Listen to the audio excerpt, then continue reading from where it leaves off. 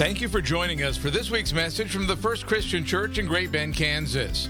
Each week we share thought-provoking and life-changing teachings on topics that are important and relevant to you in your life. We hope that you will be encouraged by our weekly podcast and will tune in regularly. Now let's join the First Christian Church of Great Bend for this week's message.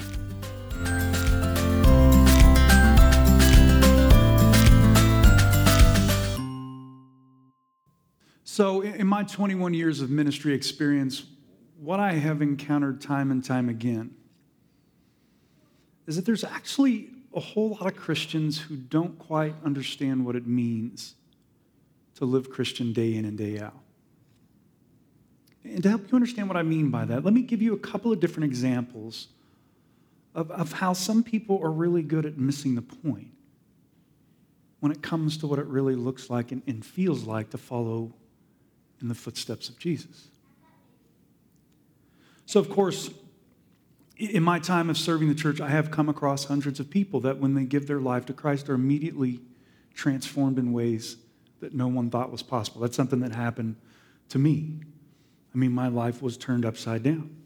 The result being that these people are filled to overflowing with excitement and energy, oftentimes showing up to church every single time the doors are open.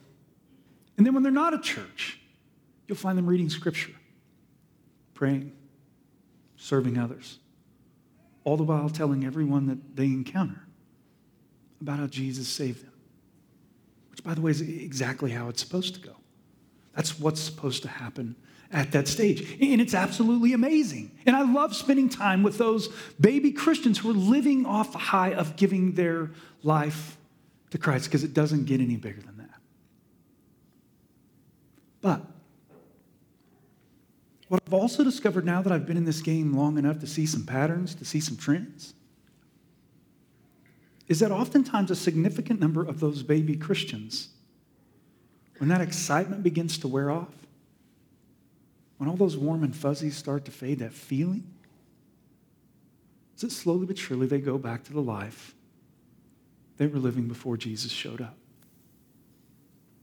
Now, of course, some of them will remain in the church and grow into deeply committed Christians. That's how it's supposed to work.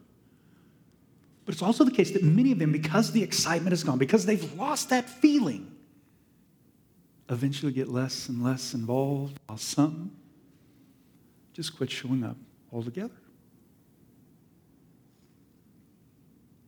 Another kind of Christian that I continue to experience are those that I call mountaintop Christians.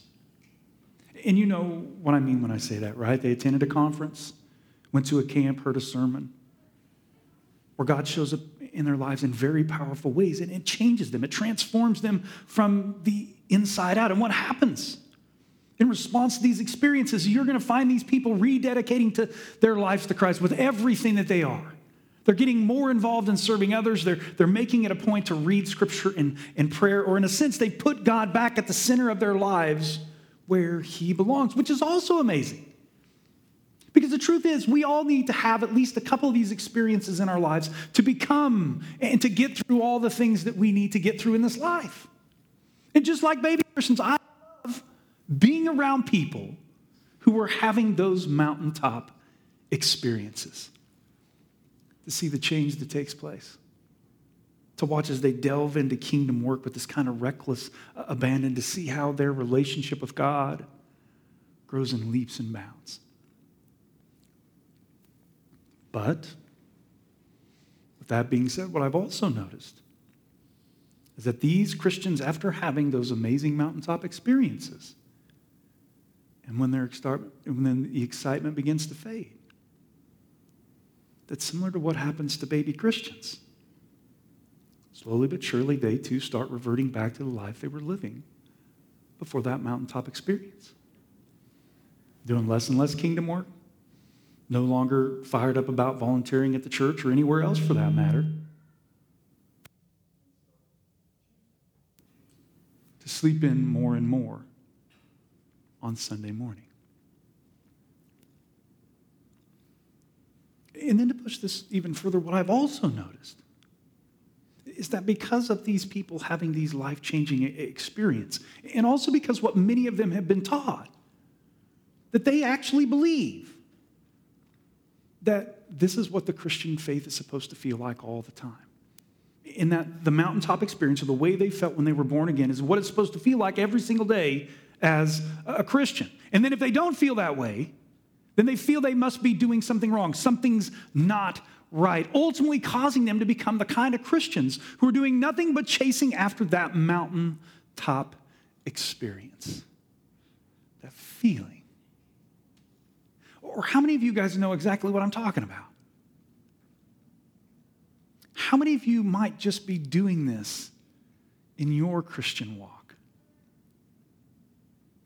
I just find a whole lot of people doing this, and I'm guilty of this myself. It's taken me a long time to get to the place where I am today. So, while keeping all of that in the back of your minds, what I want to do now to help all of us begin to move beyond this unrealistic and unhealthy way of understanding the Christian faith is I want to get into another metaphor from the ancient games that the Bible uses, right? That's what this sermon series is all about, to give us a better, more realistic way of understanding what it's like to follow Jesus every single day. And this is foundational. You've got to have this information to make it in life. This will transform you and hopefully set you free in a sense. So it says this, Hebrews 12:1.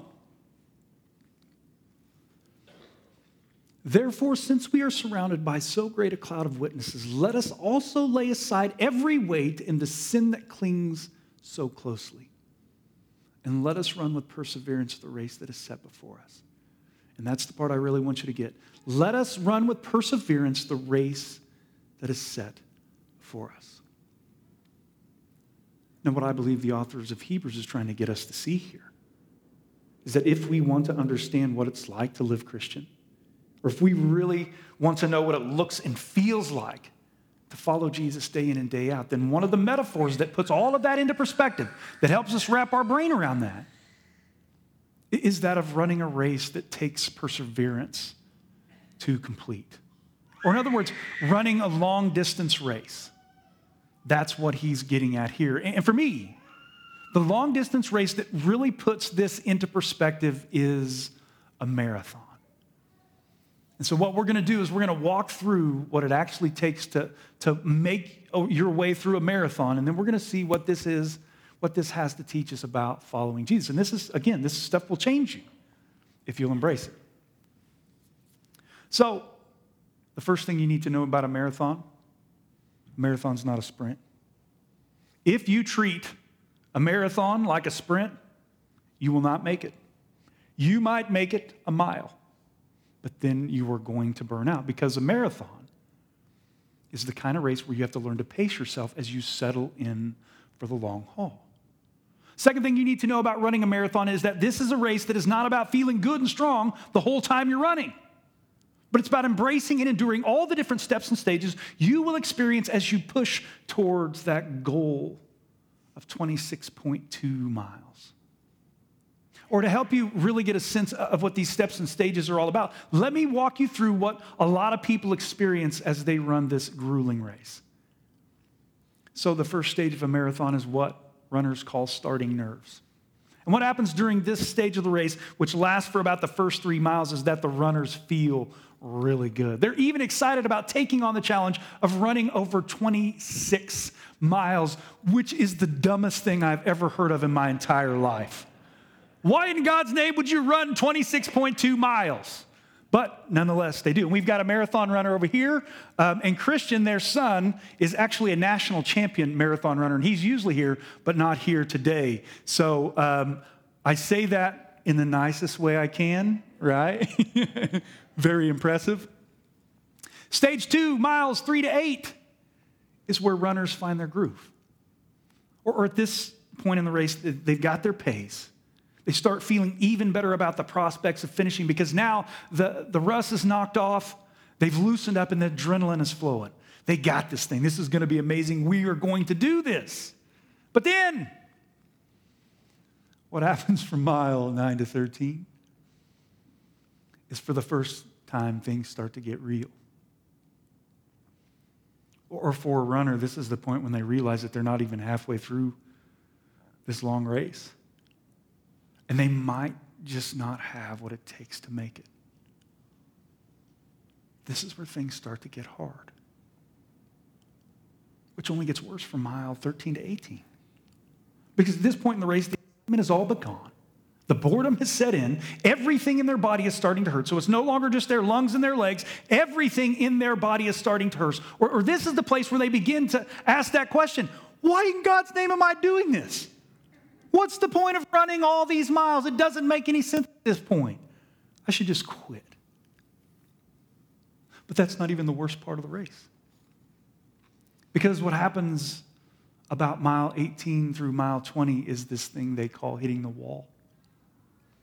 Or they get to the place where everything within them is telling them that they can't do it. It's impossible. They should just stop running and walk away. All that pain, all that suffering would just go away in a moment if they would just stop running. But for those runners that continue by just putting one foot in front of the other, even though it's one of the hardest things they will ever do, what happens when they get to mile 21 is they start to realize, I can do this. I can do this. All that's left to do is a 10K.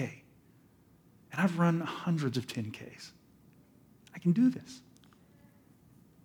Which in turn is all the hope that a runner needs to get them across the finish line. Not only so they can stop running. Could you imagine running for 26.2 miles and how good it would feel just to stop? But most importantly, so they can take some time to celebrate that they did it. They did it. They actually ran 26.2 miles. Instead of giving up and giving in when things got hard, when their body was telling them to do that, they gave everything they had to finish a race that most people won't attempt because it is that difficult.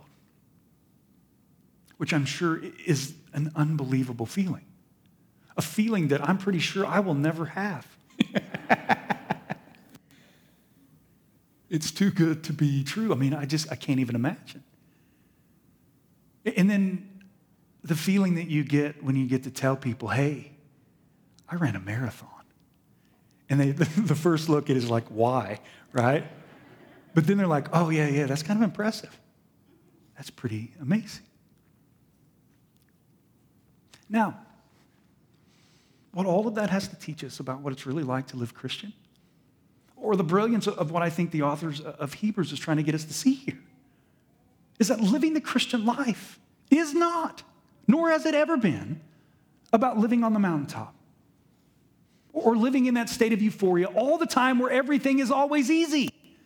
But instead is the kind of life that comes with different steps and stages that we must learn to embrace. Some are amazing, there's no doubt about that, where you get to experience God in ways that you never thought possible as you are transformed. That is amazing, while other stages are almost unbearable, where you just have to put one foot in front of the other while holding on to God with everything that you've got, because that's all you can do.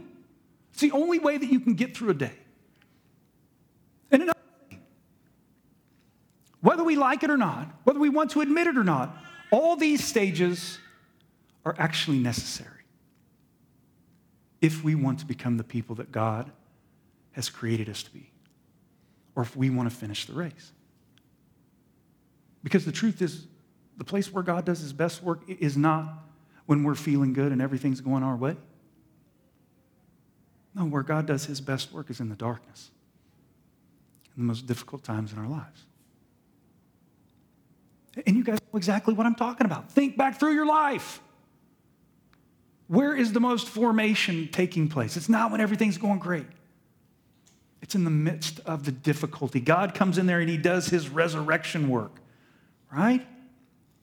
Which means the key to living the Christian life, which we have to embrace if we're going to make it, is not to spend all our time chasing after that next mountaintop experience or expecting everything to always go our way and everything to always be warm and fuzzy, but instead is about learning to every stage of the journey. The ups, downs, the in-betweens. Trusting. That's right. Trusting that God is working through all of it to mold and shape us into the people he created us to be. We've got a singer over here today.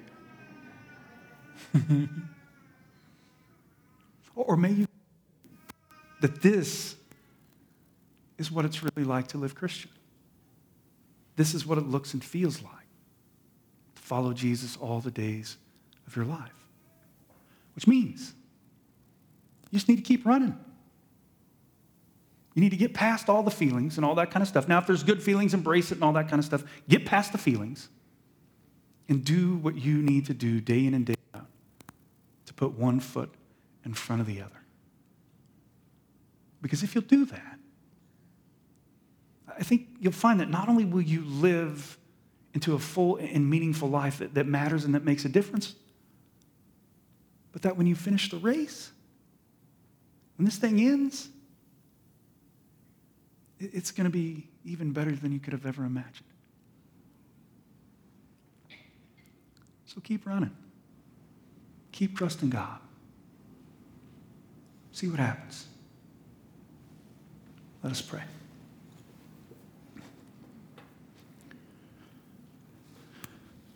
Father, we come to you, and our prayer is simple. Help us to understand that the Christian faith is not about living on the mountain. It's not always about feeling good and everything going our way, but instead is a kind of faith that comes with steps and stages. And these stages are good. They're the very things that you use to shape and mold us into the people that you created us to be. So help us, oh Lord, get that thought out of our head and embrace where we're at in this moment. Knowing that you take everything that happens to us and you use that to make us who we're supposed to be. Or help us, oh Lord, to run this marathon, to run this race with everything that we are, knowing no matter what happens, you're with us the whole entire way. We ask this in your name. Amen.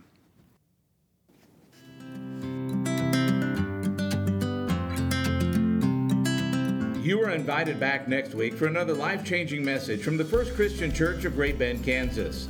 Please check out our website at www.fccgbk.com. That's fccgbk.com. May you have a blessed week.